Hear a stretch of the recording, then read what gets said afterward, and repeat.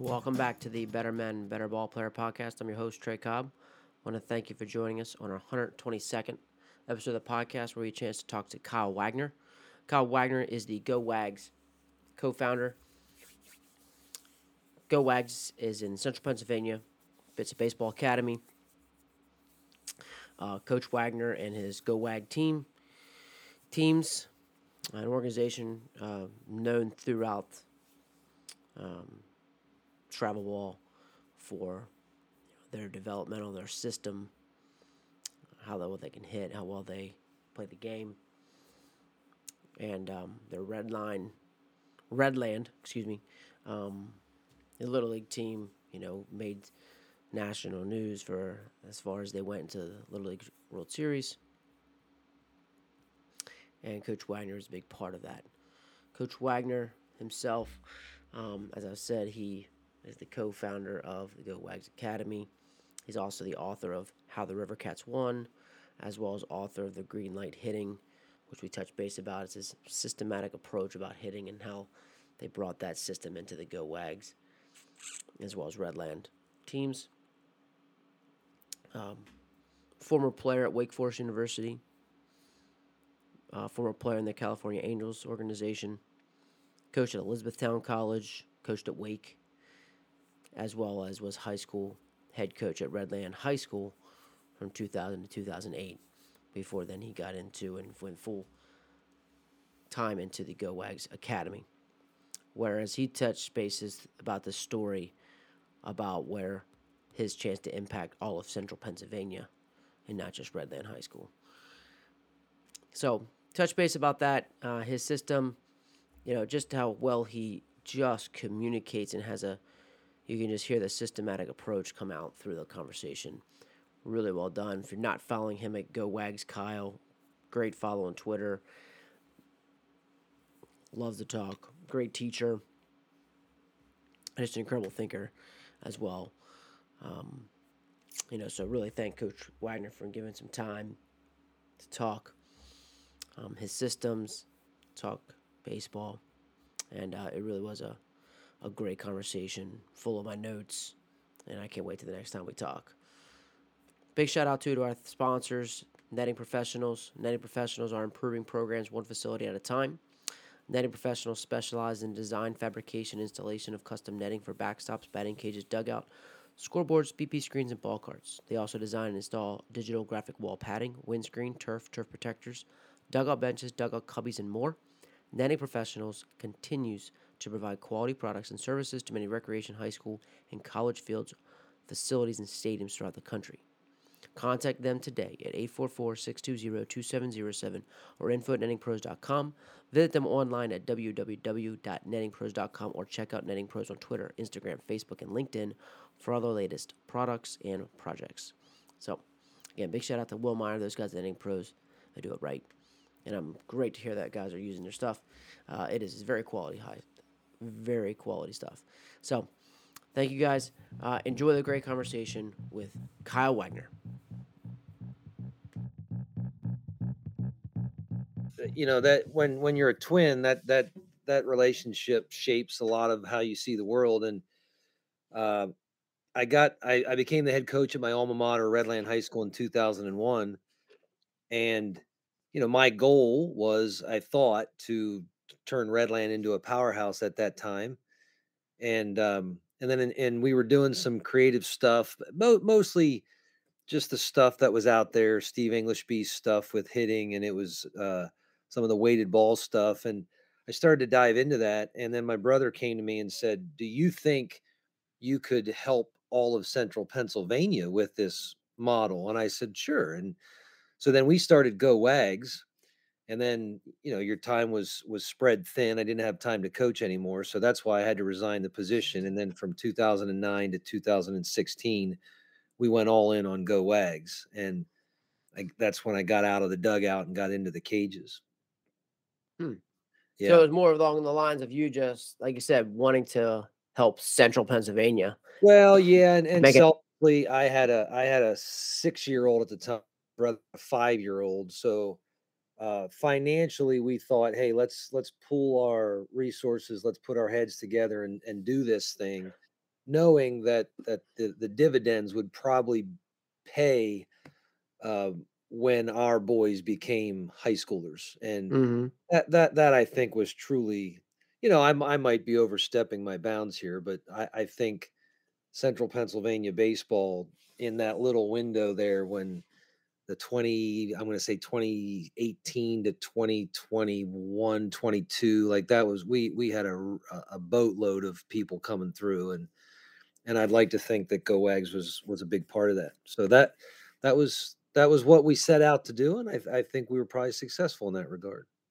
Yeah. No, I mean, and just being in the area for sure. I mean, you're not you certainly know when the Go Wags team was around and knew they were gonna have some players. So like what was it like when you I mean you said you were it was kind of newish, like was it something that you had learned when you were at Wake or is it something that you learned through like with the Angels? Like what was it that like you said with the newer philosophies that you were adapting? Yeah. So, when as a young player, I think every player that starts playing baseball has a dream of being a big leaguer. And I think my situation was unique in that my twin brother was very much an elite athlete. I mean, he was a first round draft pick by the Cardinals. He pitched and played the outfield for Team USA. Um, Mm, I was good from the standpoint that I knew I could catch and I could throw and I could run a little bit. But everyone that coached me was like, "Wags, if you hit, you'll play in the big leagues. If you hit, you'll play in the big leagues." So that's a really hard message to hear when it's your dream and basically someone is pointing out like this one deficiency, this thing is keeping you from your dream. So I think I became obsessed with it. Like, mm, why couldn't I do it? And it was different for most. For most, it's it just things didn't break your way. Maybe you weren't good enough. But with me, I had this identical twin brother that was just better than me. I mean, he was a much better hitter than me. He led Team USA in slugging. I mean, that was when Todd Helton was on that team, and that's Brett was like, yeah, I led Team USA in slugging. I was a left-handed pitcher and I hit. So I always had this burning desire, like, why me? Why couldn't I do what he could do? And so I guess in many ways, I set out to make sure that others wouldn't suffer that same fate. Certainly, my son, my nephew, and all the people that wanted to play with my son and my nephew, and we collected a bunch of talent in Central Pennsylvania. We went into Jersey, we went out to Pittsburgh, and people liked my message. They liked the way I ran a practice. They liked the enthusiasm in which I coached, and but more importantly, their mom and dad knew that they were getting sound, competent coaching, and on weekends when we would outscore teams by large margins, that was all the proof they needed. So I think that was the message that resonated the most. Not only are we successful, but we're having a blast doing it. mm. And I I love like and so have you always you've been a teacher ever since that you got done? Or was that Huh. Yeah. So I got I actually told my class this the other day because um, I think the only metric that a teacher or a coach at the youth level should be evaluated on is, are the people excited to be in your presence? Are they excited to be there? Nothing great is ever accomplished without enthusiasm. And I had I had former student athletes tell me, "Wags, you're a better coach than you are a teacher." This was when I had young children. I was a high school coach. I cared immensely about developing the Redland baseball program. And quite frankly, I didn't have enough hours in the day to devote to teaching. Like I just didn't. And that's the way it works. And so I didn't study teaching. I didn't care deeply about it because I had other avenues where I invested my time. And then when I got out of the dugout and when I got out of Go Wags in 2016, essentially baseball was done for me as a coach. I mean, no longer was I in a dugout. No longer was I in the cage working with players. All I had were my students, and that's when I went totally all in on what that should look like and what that could be. And that's when I started to restructure my classroom to be more like my practice field. I wanted, first and foremost, I wanted them excited to be there, and then I had to actually really do some reflection and think about how I wanted to change my practices Hmm. and my classes really. Yeah. So like, what were those? I guess what could you say is like how you structured your practice? Like, so what does a good practice look like for you? Yeah, so I heard FP Santangelo say one time, and I've never forgot it. I believe it. He says, "Hot practices, cold games," and the idea is the games are the players. The game that's what their time. That's their time to shine. That's we want to step away and let them be all that they've been trained to be. We don't want to be that nagging voice that complicates things. So that practice becomes critical for developing them, for teaching them. And as I look back now, I honestly, and I tell people this, I honestly don't miss the games. I don't. I enjoyed the company. I enjoyed the parents. I enjoyed the guys. But games are stressful. I mean, like there's a scoreboard and there's pressure situations. I lived for the practices. It was a strength of mine. I enjoyed it. People would drive 2 hours to come to a 1.5 hour practice.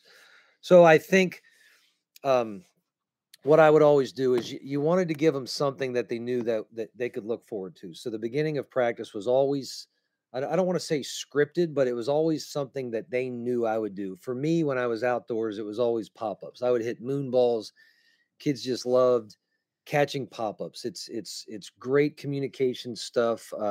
So often we neglect the pop up. We're always repping ground balls, but those kids love the pop up. So there's very few times where kids late to practice because they were begging mom and dad to get them there for pop-ups and then so what I would call that is I would call that a macro event. I always broke my practices up into macro, micro, macro, micro, macro. And that's some technical jargon, but the macro piece is this very big team component where you get there and you're just having fun together. And then micro, I would break it down into like a team or an individual defense kind of thing. And then I would go team defense and then maybe individual hitting and then wrap it up with a team competition hitting. And my musts every time that I organized a practice, everything that I always did was framed around will they like this? I mean, and as you get older, older kids have to fall in love with the monotony of the game, but younger kids, you're trying to sell them on the beauty of the game, right? Sometimes they haven't learned that yet. So, one of the best compliments I ever got, we were driving to practice and my son said, "Dad, what are we doing at practice?" And he said, "Never mind, doesn't matter. We always have fun. I know, I trust you." And that was when I was like, that's it right there. That's it. He knows all in 1.5 hours, whatever you do, we're going to have fun doing. So um, my go-to macro event in the middle of practice was always runner on third, one out. I love it. It's to me, it's invaluable. I don't think I've found anything better. So runner on third, one out, and you play live ball off the bat. You let the batter run out his hit. It could turn into second and third, one out, first and third, bases loaded. Your defense is reacting to what they see. You can go corners in, infield in. You get rundown opportunities. It's just gold. And then the end, we would always do a fun game that they would remember on the car ride home. Talk to mom and dad about, so mom and dad knew that they were having a blast. So I one of the things I tell people is overcoaching 101 is too much information and not enough inspiration. And I was never going to err on that side. I wanted my kids to love it. I think as a youth coach, I think what we are tasked to do is to pass over kids with a passion for the sport and a baseline competency of that sport. I don't think we are ever going to see their greatest baseball, right? That's never for us. That's for someone else to enjoy. What we have to do is to make sure we turn them over with a love of the game and with a competency in that sport. So that was always what I was trying to do. And And selfishly, I wanted to have fun too. I'm a big kid, and I didn't want to go and be bored. I wanted to laugh and play with him too. So I designed my practices to be just like that. How like, and of course, as much as you guys know to hit and things like that, like, how were you able to make those kind of things fun? Because of course you were teaching, Yeah. and how were you able to teach and commit a structure in that fun environment that you're creating? So there's two ways to learn. One is explicit, one is implicit. And I think implicit is much sturdier. It's more robust. It travels longer. It sinks in. It withstands pressure. And what I mean by implicit is those things that they pick up through trial and error. So a classic thing that we would do, and we would do this. Oh my goodness, we would do this for as long as I can remember, up until I had him at the very end, like 15 or 16. So a classic example would be no takes, no foul balls. So implicitly, you tell a kid no takes, no foul balls. What they do is they say, okay, so you're not going to let me take a pitch. So I need to be ultra aggressive. And now I need to find barrels, right? So older coaches that throw batting practice can't necessarily make the ball move like a 16, 17, 18, 21-year-old pitcher. So we can't throw these nasty sliders and changeups. But what we can do is we could ask that hitter to be adaptable with his barrel, move his barrel laterally, uh, find that barrel when the ball isn't exactly where you want it. I know it's a ball. That's not what I'm interested in. I want you to find barrels when the balls are in tough locations. So that's the idea of the no takes. It's not about how good of an eye you have. That will come later. The no foul balls is designed to say, not only do I want you to find barrels, but I want you to be precise in your move. I want you to stay middle of the field. I don't want you to just swing wildly and hit it over the third base dugout and think you were successful. Like, right? That might be aggressive, but you're reckless. You're just ripping it foul. And then the older they get, what you can do is you can restrict the foul ball. Instead of just having a foul ball being a foul line, you could create some arbitrary boundaries. Like we would take trash cans and stick them in, like sort of move them off the foul line 15 feet, move them off the foul line 15 feet. And now no takes, no foul balls is a little bit harder. And if they hit a foul ball, or if they took a pitch they shouldn't have taken, then they had to run out and pick up balls for me, like 3 or 5 balls, and bring it back and dump it in my bucket. Because I wanted that event to be a team event. I wanted them to be all in. I didn't want anyone out in the outfield. I think sometimes we create these isolationist things. I wanted my guys to be together. I wanted them to talk together. I wanted to have some fun, and you're a part of a team. So when I would do no takes, no foul balls, I wanted them all in. Any dads I had would go out in the outfield, and if they fouled one off, they would run out, pick up balls, and drop 5 balls for me in my bucket, and go back in line. And sometimes we kept score, and sometimes we didn't. That was one thing we did. Another thing we did, which I think is invaluable, is we would often do down three, 6 outs to go. Right. So instead of a normal batting practice, if you tell kids, hey, we're down three, we got 6 outs to go, now they're not competing against each other. They are a team competing against the scoreboard. And you're the judge.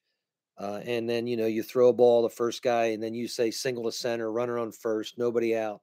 The cool thing about that is implicitly you teach pressure, because what will happen is the kid that's up fifth starts to look and go, okay, so if this guy gets a hit and this guy gets a hit, I'm going to come up with the game on the line.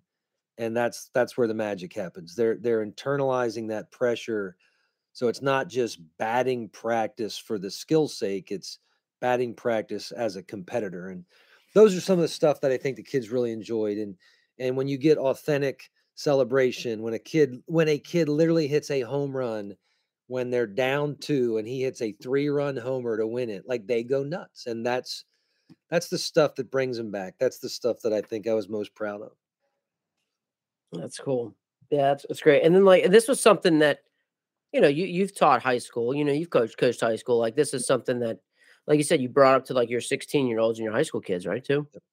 Oh yeah. Oh my goodness. Yeah. I think sometimes we look at older kids and see their developed body and say, hey, it's time for you to like embrace your future, and in college this is how it works, and things get really serious, and you got to enjoy the mundane and do the boring repetitive stuff because that's how you get to the big leagues. And okay, that might be true, but like that's to me that's individual stuff. That's stuff on your own time. That's early work at the big league level, getting working on all those things. But I have never met anyone that didn't enjoy a little bit of fun, and I believe that if you can do it, if you can do the fun stuff while you're teaching, like I just think it sinks in. I think there's this sponge like effect that they're just enjoying it. They're playing, and I don't know. I think that may have been the secret sauce for us was that our guys really enjoyed putting on the uniform and going to practice,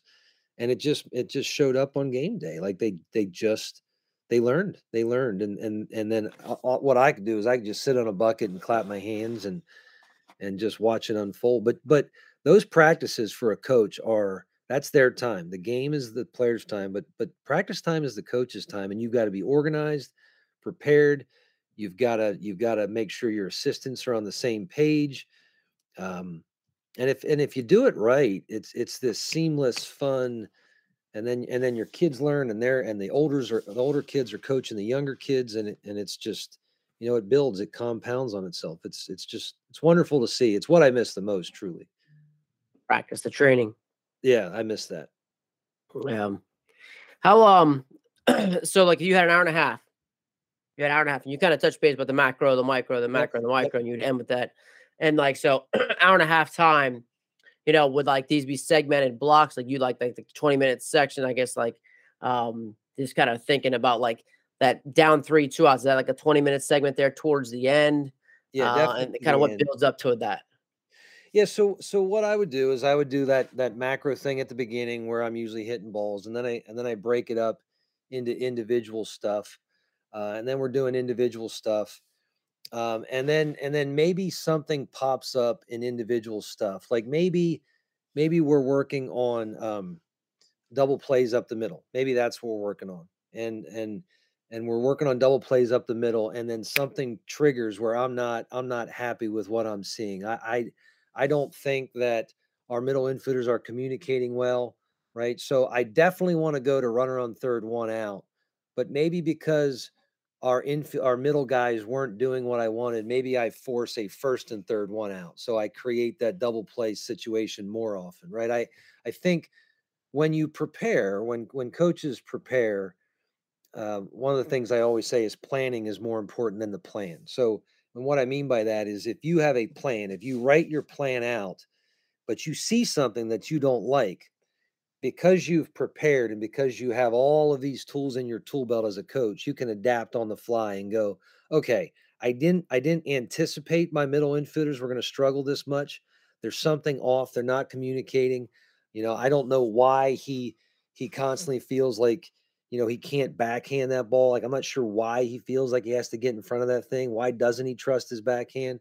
So when we go to runner on third, one out, I'm going to put a guy at first. I'm going to force that double play opportunity more in a real live setting, right? So that's something that I would do. I was very cognizant of the clock. I wasn't a big. We're going to go over an hour and a half time.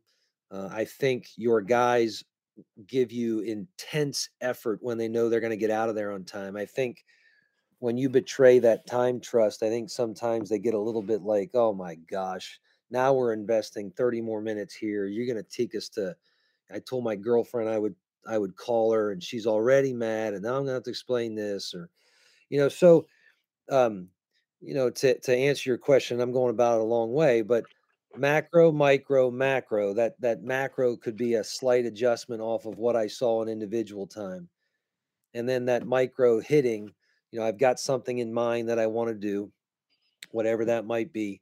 Um, maybe it's a quick. You have to hit. Like I think you have to hit, and maybe there's a cage in the back where you could partition some guys off, and um, maybe my last ending hit game isn't that long. Maybe instead of no takes, no foul balls, which might be a 20-minute finisher, maybe I just quickly bring them all in and goes, all right, guys, we're down 3, 6 out to go, and that's what we've got. That's what we've got, right? But I was definitely big on the clock. I was big on adjusting. I was big on reading emotions.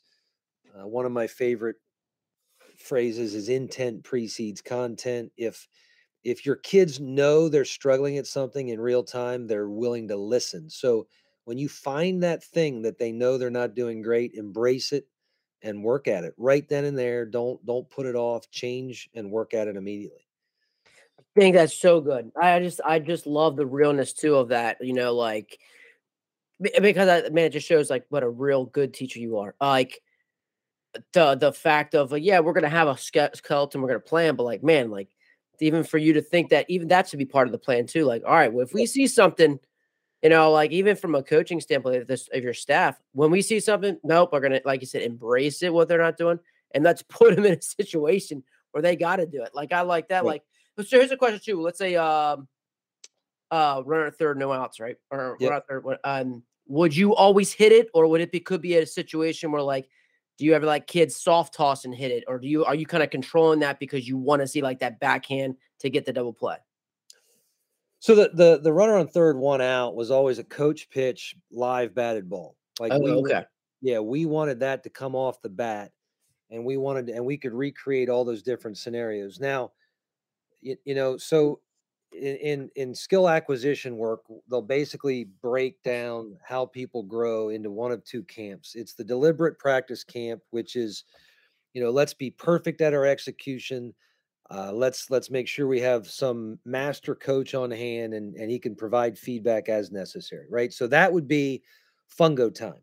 That would be a micro event. Like, I'm going to work your backhand. I'm going to be really critical. I want to make sure you get the short hop. I want to make sure you're working through the ball, whatever that is. That's that deliberate practice stuff, and that's in those micro moments when the only thing that we expect is perfect. But when you transition to these macro events, that the other camp is what they call training ugly. And that's what I wanted there. I wanted a training ugly. I have no idea what's going to happen to this batted ball, and neither do you. And we have to react to what we see. And when we're in that training ugly mode, like, mistakes are going to happen. Like, we need to find out what our players are capable of, what they're prepared for and what they're not prepared for. If I'm scripting every ground ball, he can anticipate where I'm going to hit it. Right. So mistakes are much fewer there. And that's good. Like, that's what we want. We want perfection in those deliberate practice models. But when we go to that training ugly model, big field, runner on third, one out, you have no idea what's going to happen. We bring the infield in. You don't know if he's going to hit you a short hop. You don't know if the guy's going to break. You don't know if it's a contact read. You have no idea. You have to adapt to what you see. And without a doubt, you're going to fail. You're going to make mistakes. It's our job as a coach to create those mistakes in this practice environment so we can learn from them, grow from them, so they don't show up on Saturday afternoon, right? So when I was designing that practice, I need a little bit of both. The micro moments where the deliberate practice, perfection is the standard. Let's shoot for it. Let's coach them up hard. When we changed to those training ugly models, we expected failure. We thrived on failure. When we found it, we embraced it, and then we worked at it. If if if we found out that our first baseman, potentially wasn't, he was struggling at that 4-hole ball. He didn't know whether to go attack it or give ground to the second baseman. Well, that was a teaching point. Why? What's the problem here? You're not aware that he's in double play depth. It's one out. He's shifted over, right? Like, he's nowhere to be found. He's over in double play depth. You have to be bold on that ball, right? Do you understand that? So those are the things that we were after in those training ugly moments. And you can't always get them in that deliberate practice stuff because you're isolated. It's just you and the first baseman. He's not aware of the second baseman's depth, so he doesn't have this context with him. So that was what we were after in our practices: a little bit of deliberate practice, a little bit of training ugly. In the deliberate practice, perfection is the standard. In the training ugly, find the mistakes, embrace them, and coach them up. Oh, love it. And I was just love to hear your thoughts on this. Is like when you get to the cage too, Yep. and just thinking about like how how your brain worked and as much time you spent in the cage to to make more of, I guess, both the micro event and macro event? What would your thoughts be in the cage too? So in the cage, those become these micro moments for now. Kids kids are very vulnerable, and kids have a hard time hitting is this one act that requires precision, and it's the thing that can bring the most fulfillment to the game of baseball, but it can also, as a testament, I can attest to this, when you're not hitting and you feel like you're not hitting, it can tear you down. Hmm. So you have to be really critical how you're going about this. If the whole team is there, if you've got a bunch of guys in the cage, you're probably not going to spend time in deliberate practice. You're probably not going to really start coaching guys up. It's just not the right time. Players don't want to hear it in the moment. You might have subtle cues that you can fire away. Just one, like if you've spent time with them already, that might be fine if you've got that communication. But if you're in a group setting and you're in a cage, it's more about reps. It's more about competing together. It's more about that.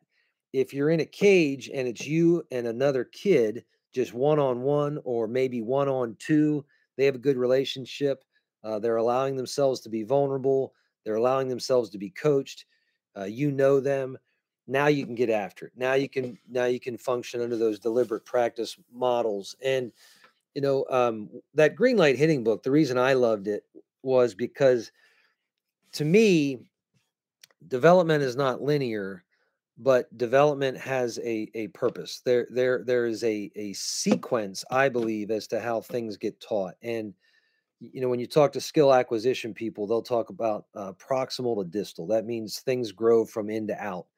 It's not much use teaching a young kid how to manipulate his hands when his core isn't strong enough to turn, right? So the green light hitting model that we functioned under at GoWags was very precise in its nature. If you haven't proved that you can do this, then asking you to do that next thing is irrelevant. Like you've got to prove that you can do this. And we, when I say we, it was me and my coaches. I trained them on this model. They knew what to look for. If um, the core had to work before you asked the smaller muscles to work, and then once the core started to work, then you could ask the smaller muscles to work. And so when I would work in a cage, that was what I was looking for. I wanted to know, where was this player, at what level was this player, what specific drills did he need. And he knew it, his parents knew it, and we were very aggressive with how we proceeded in that regard. But cage time was sacred time for us. Like we got after it there. And when we got together as a group, when there were 12 and 15 of us, we had a lot of fun. It was social time, it was team time. That's why guys sign up to play baseball, to be a part of something bigger than themselves. But when it was cage time, we got after it. Like it was, now it's time to hear honest messages, and you trust me, and I've done my work, and I believe I know what you need to hear, and this is how we went about it.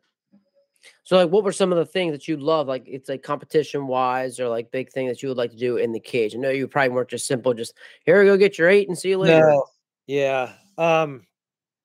So one of my big things that people seem to like is this idea of aggression precedes discipline. Is that we have got to get players moving fast before we can get them recognizing the strike zone.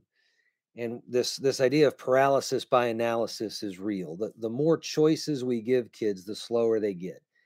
And at the young level, the best pitcher is the guy that throws the hardest. Eventually, as pitchers develop and they command corners and add pitches to their repertoire, there's different reasons why they're harder to hit, right? Anyone that knows that 2-0 changeup is in your back pocket knows, like, okay, well, that's a different animal. But when you're young, they don't have the 2-0 changeup. It's just the guy that throws really hard. So what we would often do at that young level is train them to minimize choices. And at the most basic level, the choice becomes swing or not swing. So if you can eliminate not swing, you can get them to get to elite velocity, right? That's how you train them. Just take the not swing option, get it out of there, move under this idea of swing. This is under the reaction time research. simple choice and recognition reaction times. And so at the youngest level, we were working off of simple reaction times. At the highest level, we work off of recognition reaction times. We would do swing and miss early drills.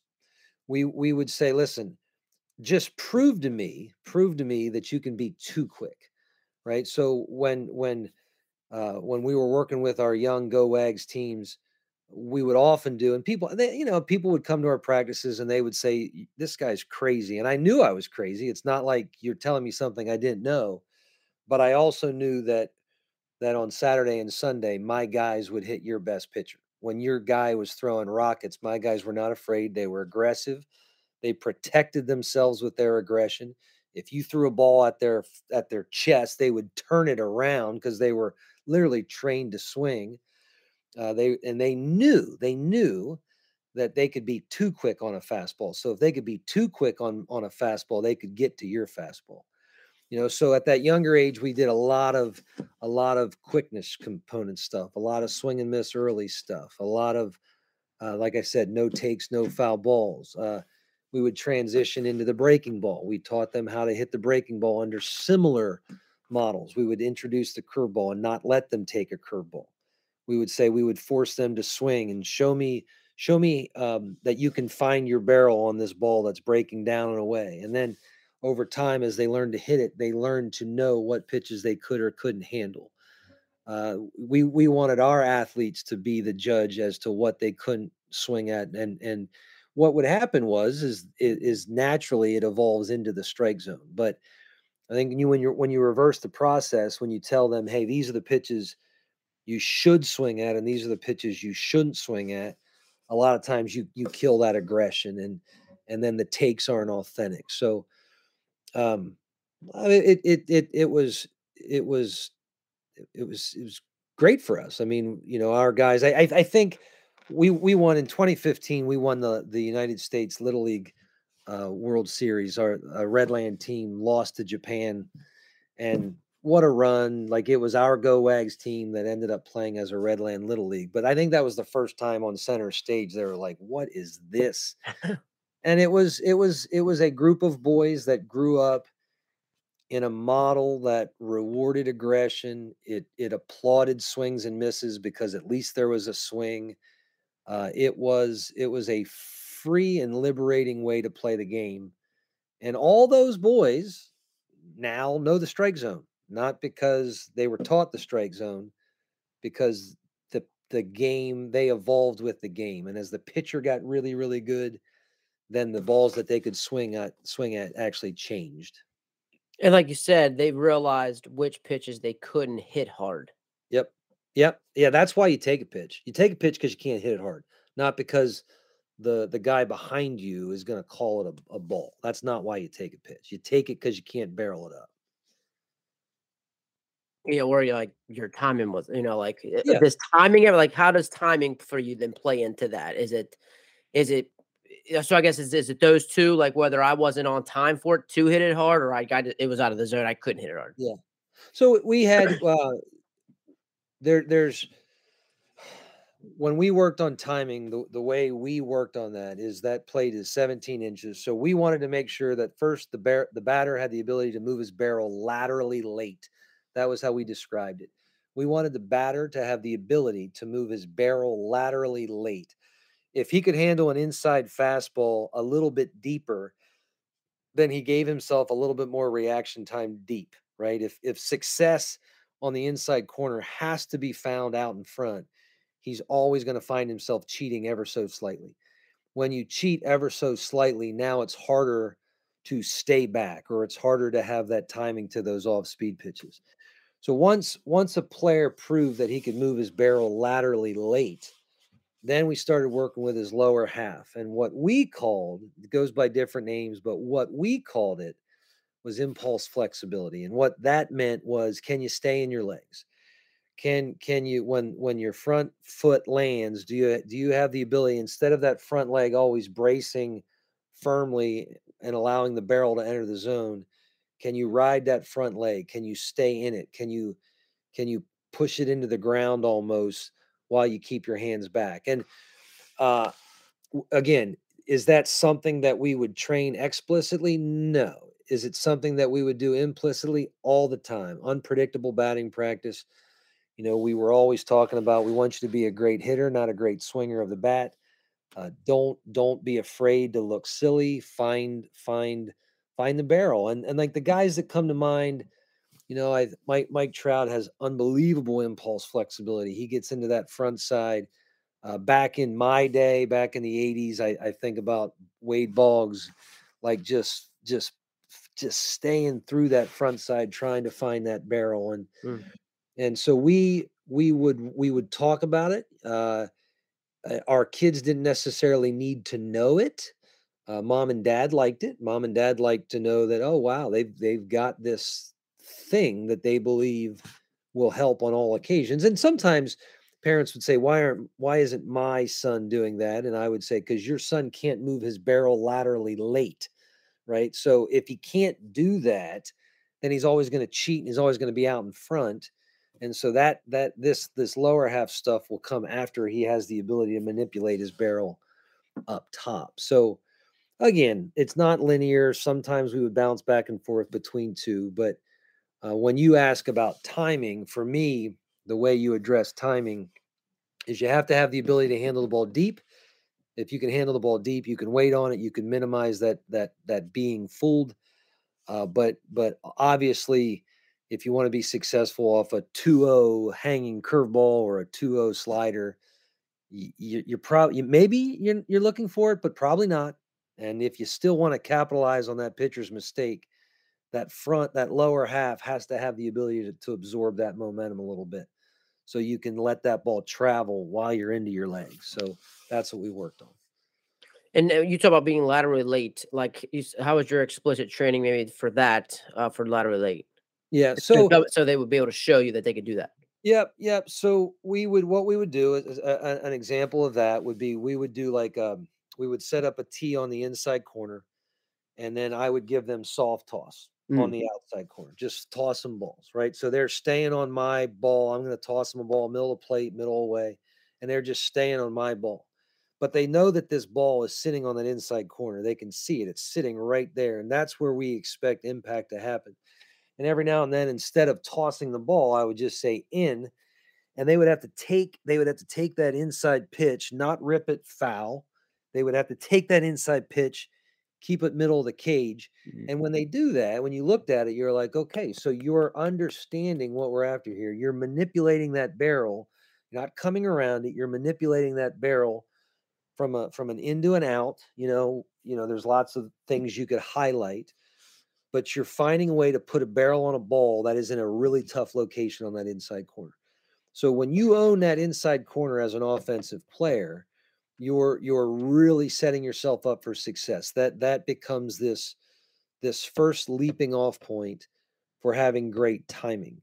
And then once you get that inside location, now you can start being really conscious of your lower half, helping let that ball get deeper too. Awesome. So it was, that's great. So laterally late, just to be able to. Surely, I guess would some people would say like being able to stay inside the ball? Yeah, Would of that course. be that would be the Absolutely. same kind of language as what you're thinking there? Absolutely. Stay inside the ball. But um when you start to show kids, hey, you need to handle this ball, you can get really pushy. You can start Yeah. to, and that was what we desperately didn't want.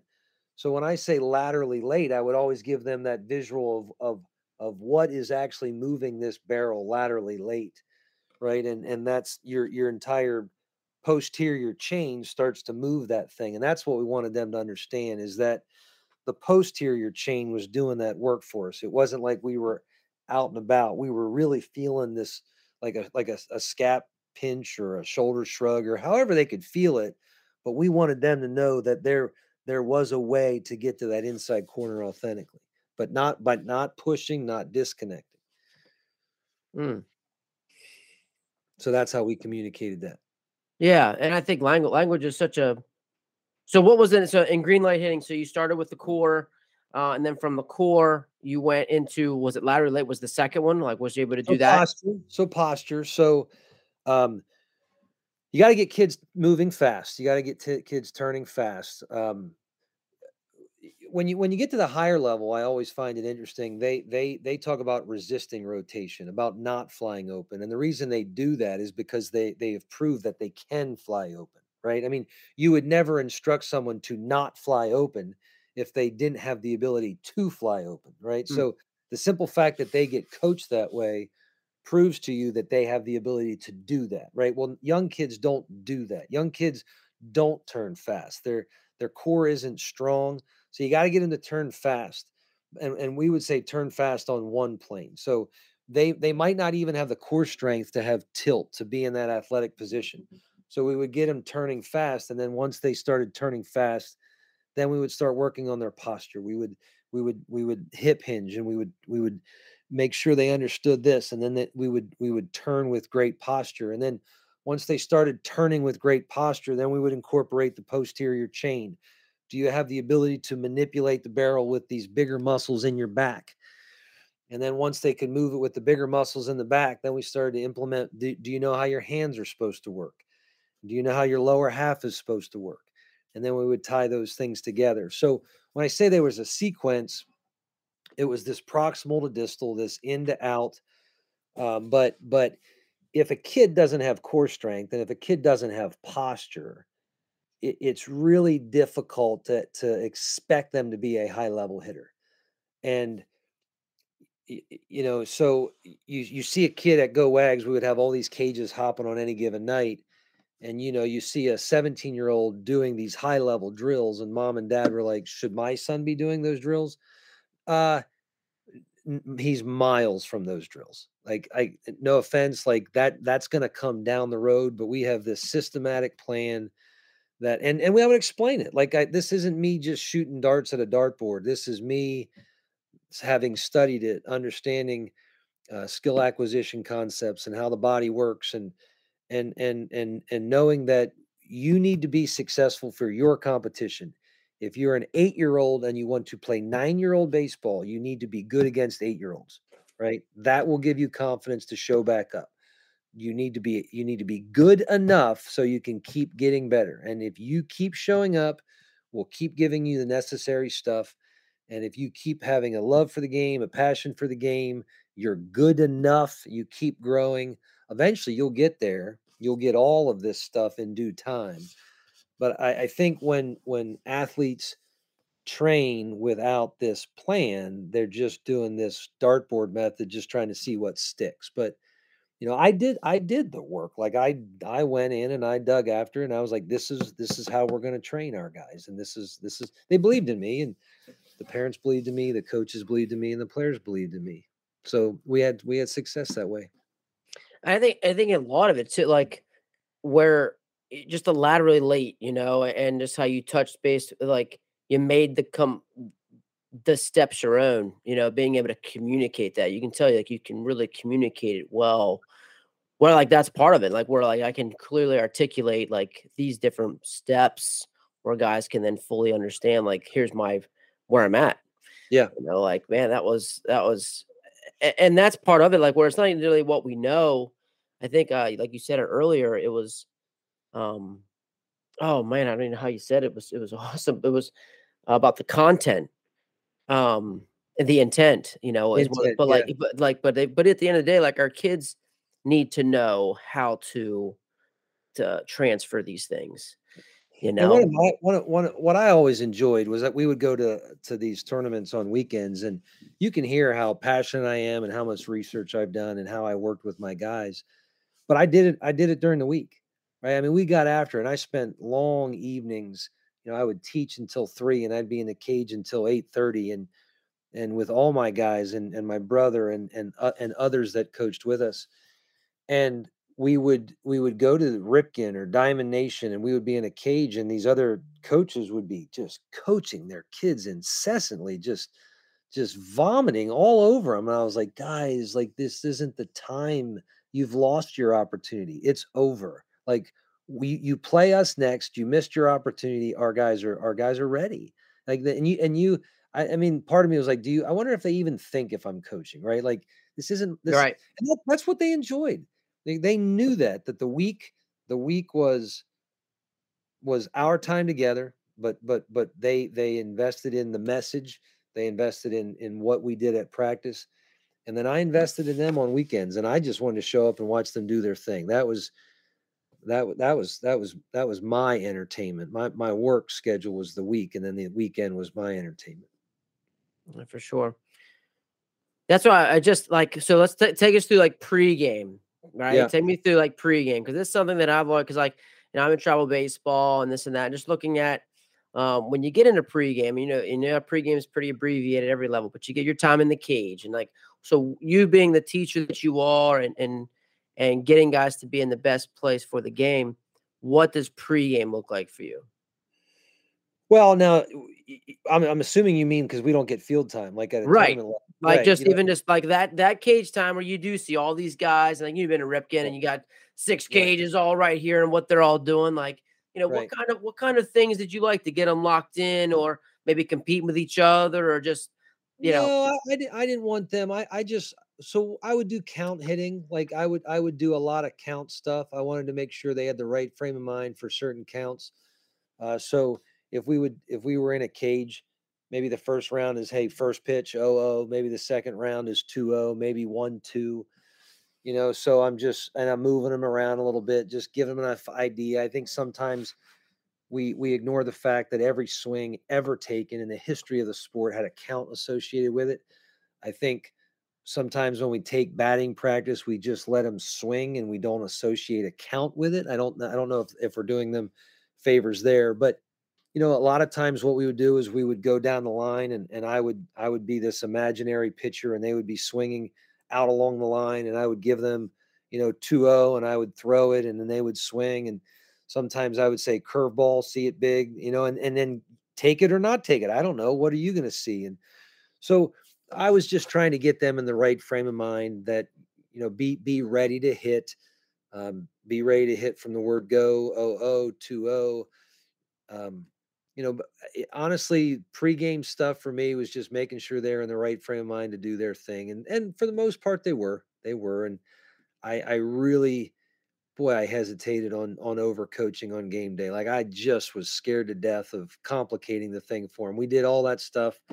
This was their time. Man, the only time I tended to talk too much was when the other coach got me irritated, right? Like, and I say that because I went in with the mindset like, this is their time. I'm going to sit on a bucket. I'm going to clap. I'm going to call a pick off here and there. I'm going to put them in no doubles here and there. And then that other guy just starts consuming the game. Like, he's loud and obnoxious. And my guys are being distracted by his over coaching. And so I'm like, I don't want this to go this way. So then I speak up, and that's when I get in trouble. So, but I swear I just wanted to sit on that bucket and enjoy myself, but it didn't always work out that way. yeah. Yeah, it's funny how that works out. Yeah. Yeah. Yeah, just, I mean, because you get into these events and when you do travel baseball and you don't have you have a small amount of pregame time where you can get on the Yep. field. Just looking at your creative ways, and when you're trying to do that. But I think, there definitely certainly is something about have a feel for your guys, and are they ready Yeah. to play? No, I would hit pop-ups too. Like, I really like doing that. If they could give me the outfield, I enjoyed hitting pop-ups, communication stuff, you know. That we would always rep that. Infield goes out quiet, outfield comes out loud and bold, or outfield comes in loud and bold, and we could take advantage of that. Yeah, for sure. That's a great thing. Like you say, kids love pop. I think it's just that it's so much more. Yeah, it is fun. They get to run around, but there's also a lot of talk, and it's Yeah. less. It's not. It should be pretty easy. I think that Right. the skill acquisition part, is Yeah. is definitely on the down for the pressure of the situation. So, but yeah, you're right. It's definitely something that is you know, it's definitely not repped enough. But I love like, man, you see windy, especially early spring days when that wind's blowing, boy. Like, Yeah. I don't know, something me about being a coach. Like, oh, today's a great day for pop up communication. Yeah. Well, and the catcher, it's like he needs that ball. He needs that ball as often as he can get that ball. Yeah. Yeah. Oh, coach. So I love so just scrolling through Twitter and things like that, and just the great things, like, man, going down the rabbit hole of your lineup. So of course, you're banging guys like left and right, but I just going through your stuff. As one great post that you had, like a thread. I forget. It was probably, was it last year? You did the big mock up on all like your Yeah, lineups and like yeah. your all the research about it. But like how much of that, because it was that was pretty recent when you did that. But were you how were you constructing these lineups? So like how would you think? Because like you said, you've always been very great offensively. So like through this research now, like how would you construct a good lineup? So I teach statistics, and I have a class, sports statistics, and I think the data analytics has really evolved where you're the lineup is now seen more circular than linear, and the leadoff guy, it's about every spot is about 15 to 18 more at bats over a season, right? A long season. So I am a big proponent of best hitters up as early as often. Just that's I'm a big, I would say, shock and all. Every team I coached, that leadoff guy, you had to be on your game to get him. And it was one of our, if not our best hitter, certainly one of our top two or three guys. He was very formidable. We put him right up front. Number two is right behind him, and we just stacked it that way. I mean, that's as simple as I could say. And the Twitter post that you're talking about, that was right in the middle of COVID. That was Yeah. me being bored and digging in, and we all had time, and I was like, I wonder where this could take me. Yeah, you got the time into that now. And You I went was like, serious. oh my gosh, I get up so early. So I was like, I mean, I was doing that way before anyone else was up, and I have fun doing it. But the answer to your question, it simply is the lead off the two. Now, what I do find interesting is the cleanup hitter. The cleanup hitter in the data analytics should strike out least often. And in the old game, the strikeout hitter was that power guy that struck out a lot. But the data analytics say because there's so much traffic on the bases with him, that you don't want that strikeout with a runner on third and one out. Like you might prefer that 4-3 put out to pick up an RBI. So I think that's one way the game has changed in that regard. That the four hitter is now perceived as a low strikeout guy. The three hitter is perceived as a high on base guy, high exit velocity guy to get on anyway, whether even by error. But those top two guys have to be high slugging, high on base percentage guys. So like how is this something new, like where you went to more the analytical side and started to look at that prior to like COVID and things like that when you used to put when you were putting up lineups? Like how did that change? Or is that something you just got into? Yeah, I'm a like I said, I'm a statistics guy. So I Yeah. started teaching statistics, and I'm fairly competent with what they say and how you interpret them.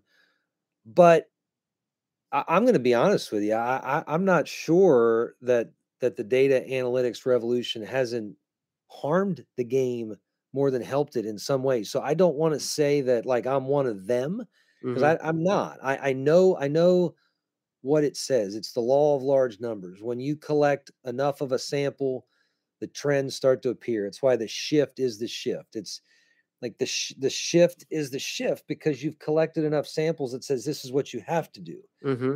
But the law of large numbers doesn't account for your pitcher's ability to crumble if he doesn't get the double play ball that he's supposed to get. Like it doesn't speak to that. So if you shift, but your pitcher is a house of cards and can't handle when things don't go his way, when he expects a double play to be turned, like I don't know if you can shift. You have to account for all those things. I and then so like if you look at the law of large numbers and it says your leadoff hitter is going to get 15 to 18 more at bats, so this is who this guy should be. Okay, well that might be true in a marathon, but now when you go to the sprint of a 7-game playoff series or a 3-game, well now it might change entirely. Now because you're not going to get that volume, now maybe you want someone else in the leadoff spot, right? Because that's what baseball is. Baseball is this marathon to determine who are your best teams, and then we award the team that sprints the best at the end. Hmm. So it's very very. I'm aware of the data analytics. I respect them. Uh, in many ways, you can't argue with them. That's the law of large numbers. But every manager deserves his intuition. He deserves the ability to rely on experience. He deserves the right to say, I know my players and what they're capable of doing in certain spots. Like they just deserve that right. And sometimes the data analytics don't honor that right. No, no, yeah, just to say that's fully right. There's just definitely something to say about the guts and, like you said, being able to handle the pressure. But I do like it.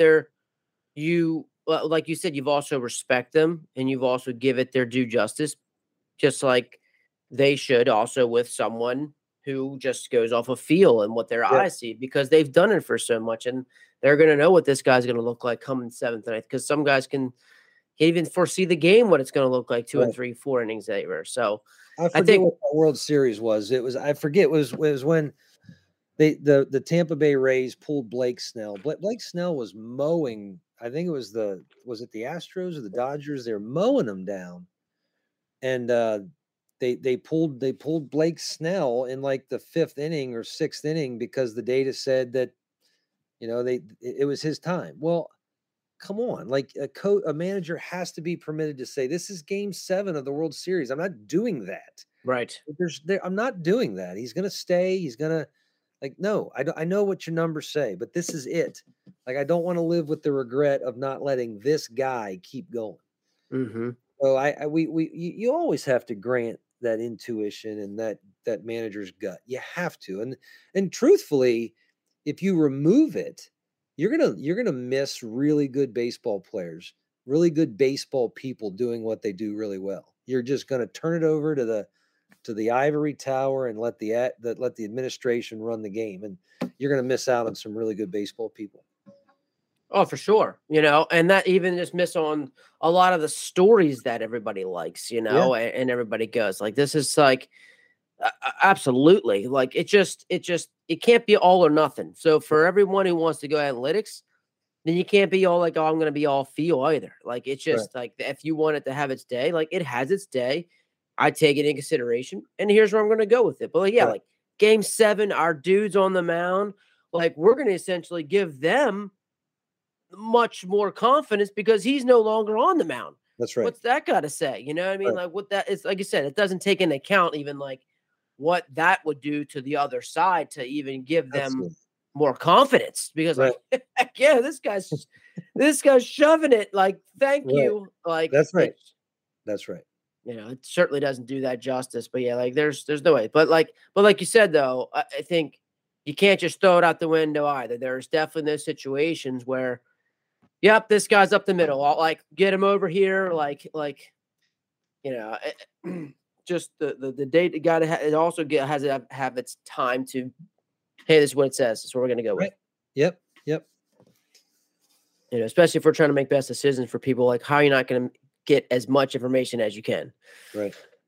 You know, but yeah. I think that decision was made out of fear or something because that was no way.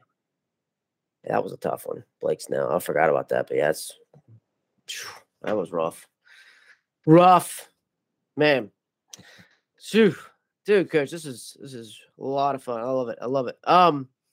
Man. And so as much as I don't know, I love diving into the lineups and like even just kind of like so how would you even at the I guess at any level, like what would you say like right now would be the best thing per level like that you would track in terms of data? Like what would you want to see like hitting wise or possibly even through per pitchers? Like what are some of the datas that you might would track? Well, I think the higher you go, I think you have to own the actual strike zone. I do think that the highest of levels that becomes the critical piece is that you have to.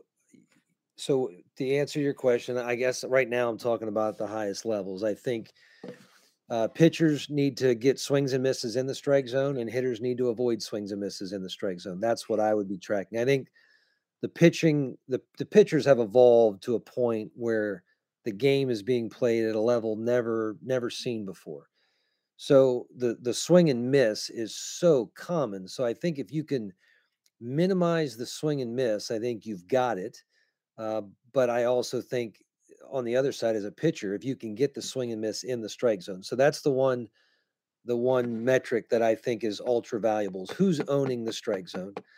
Um, I think because the athletes on the field are so darn good, incredible, the best the world has ever seen. I think that's why exit velocity is a big deal. So exit velocity coupled with launch angle, they call that I think it's barrel percentage. They give that the barrel percentage term is that they give you a range. So a certain exit velocity married to a certain launch angle, it becomes a barrel, right? So that barrel percentage becomes something of value that can translates into the hits, and that's where sabermetrics lives. Is they're trying to evaluate your ability by removing the defense, right? They want to know what you should be capable of doing if this defense wasn't out there. So these expected averages or expected hits, right? So as an offensive player, I would want to know who's dominating. Are you owning the strike zone with your swing and miss percentage and your contact rate? I would want to know your exit velocity married to your launch angle, which in turn becomes a barrel percentage. Um, and then with the pitchers, just the opposite is true. I would want weak contact. I'd want to know weak contact. I'd want to know how often I get a swing and miss. Um, there are, I don't know if we're ever going to come back from sabermetrics, but the sabermetrics has this thing of pitching independent fielding or fielding independent pitching. I forget how they order it, but they're basically trying to evaluate how good is a pitcher if without the defense. Eliminate the ground balls, eliminate the fly balls. All that stuff is subjective. Hmm. All we care about is strikeouts and the things that you can control. The strikeouts, the home runs you give up, the walks, things like that. I don't know if that's healthy or not. I think if you have a sinker ball pitcher and he's got Omar Vizquel behind him, I don't think it's his fault that he's pitching to his strength, right? Sure.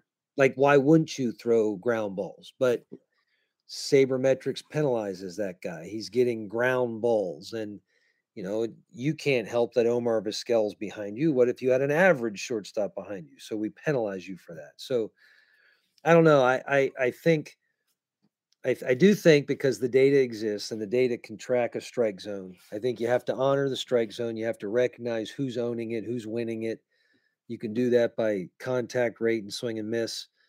But then when the ball is put in play from a hitter, how hard are you hitting it and at what angle are you hitting it? That's the barrel percentage.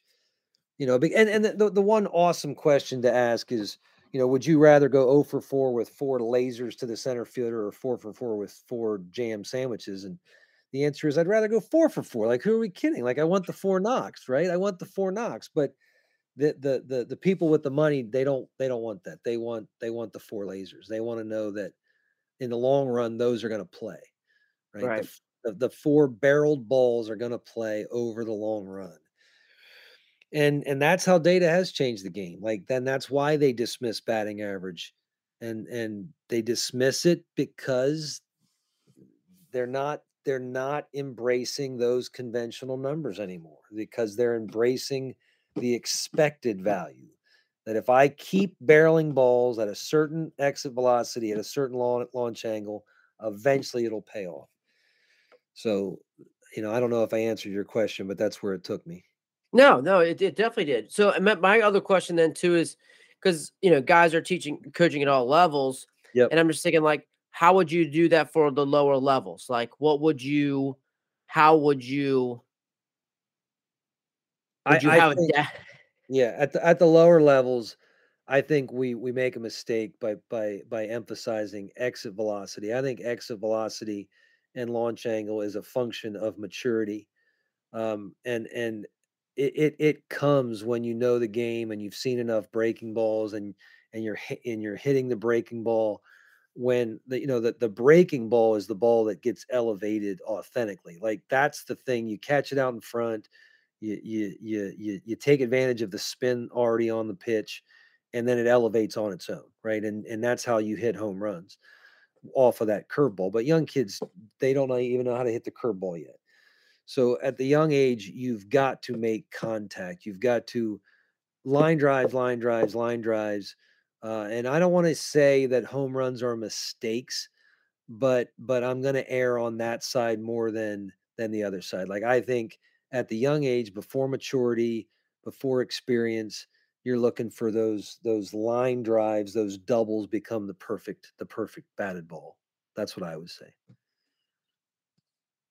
Is there any again, you like, let's say that implicit training, like, are you trying to compete within that? Like trying to say, hey, we're going to have so many of these, or is that something that you would try to challenge them? So look, naturally, kids want to hit balls far, right? Yep. Like you take young kid and you take them out to a field, and kids want to hit balls far. Many times, I mean, all my son wanted to do was hit home runs when he was little. Like that's human nature. They want to hit home runs, but there's awesome video of that little dude hitting that home run, and the dad's going crazy on the mound. Like that's it. Like take your kid closer to the fence and let him hit a home run. That's the inspiration piece that I don't want to ever neglect. Hitting balls over fences always plays. It always gets kids coming back.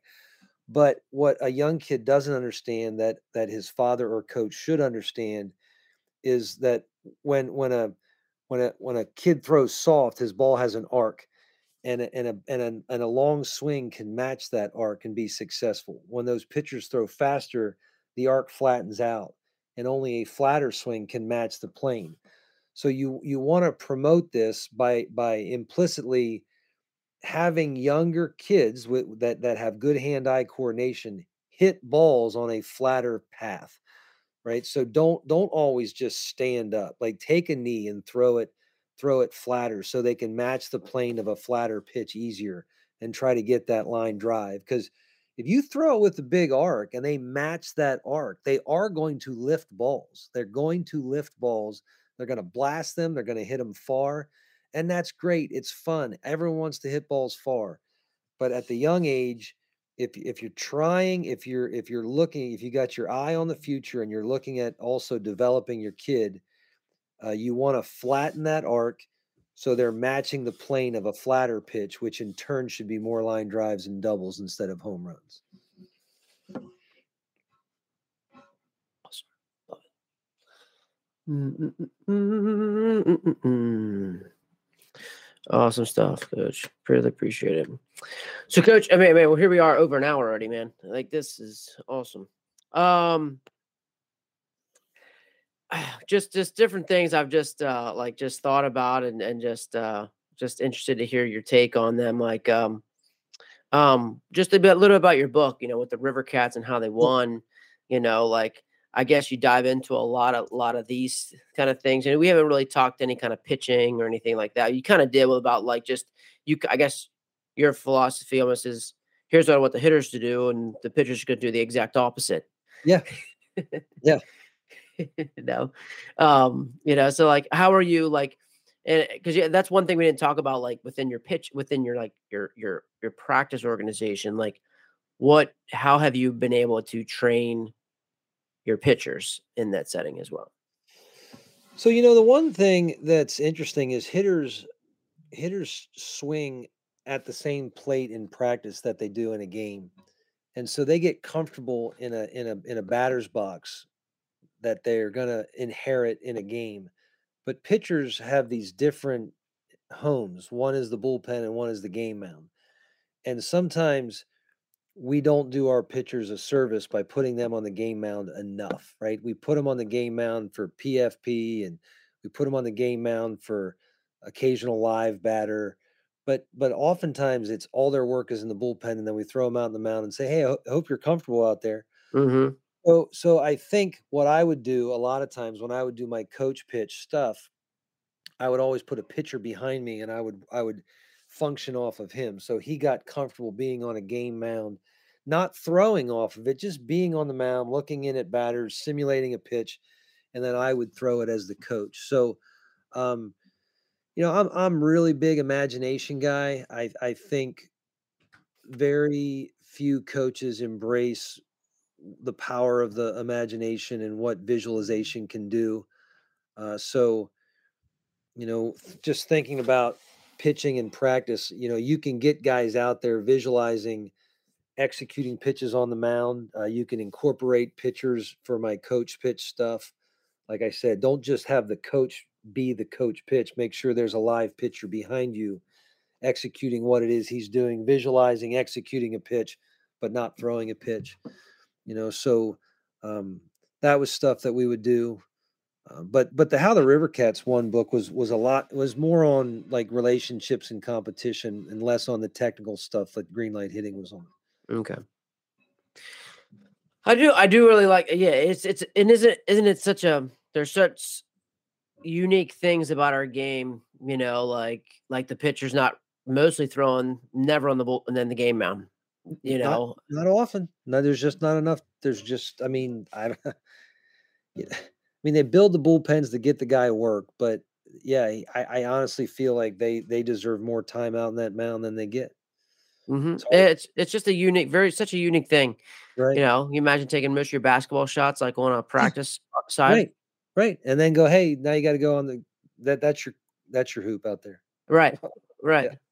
yeah, Even when it comes to like even like hitting, to a lot of times too, I think the kids don't see enough velo, or they don't get to see enough unpredictable BP. I right, think we've right, heard a lot of that skill acquisition. Astros really brought a lot at the light. Like guys that would get carved up, and how much that was part of right. their kind of development was like they brought a pitching machine on the road. Yeah, Like yes, how yes, much that became. In baseball, it's just funny that it's just so unique that there's just not enough of that. I think because some of it is so much of the mental piece. Like you said, right, if you're getting carved up and you're in a place that, okay, we gotta break it down here a little bit. right, You right. know, it's such a unique thing. I think just the mentality of the game. And what are your thoughts on that? Like why is it? I mean, I think it's definitely getting better, but it seems like it's so unique in terms of we do these things in the terms of baseball, and it's not it, what we do in a Why game. do yeah, what you mean, why do we do things that don't always translate when you think Yeah. about it? Well, certainly the status quo is easier to accept.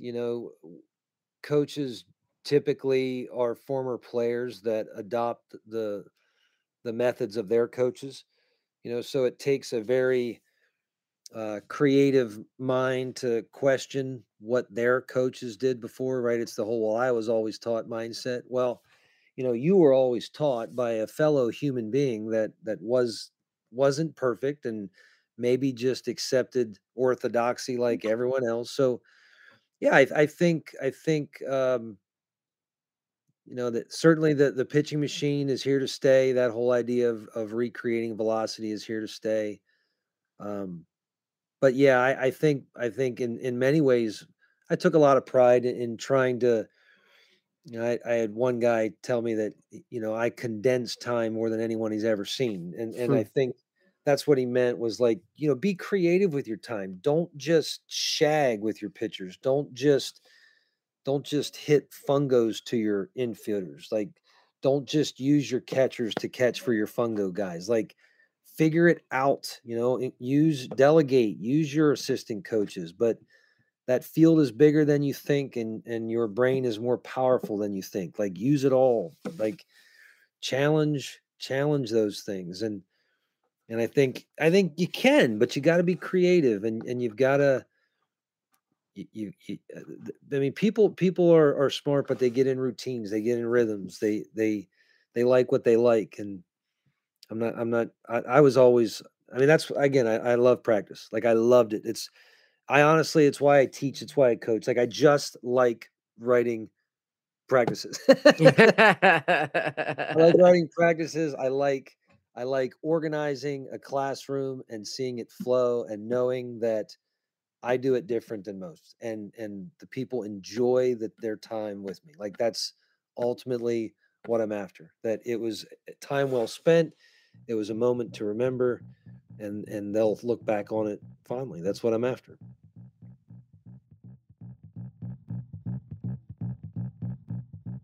Coach Kyle Wagner, just with some great information. I think information that, looking at this, reflecting on it, how well do we have systems? How well does the systems, because the systems work.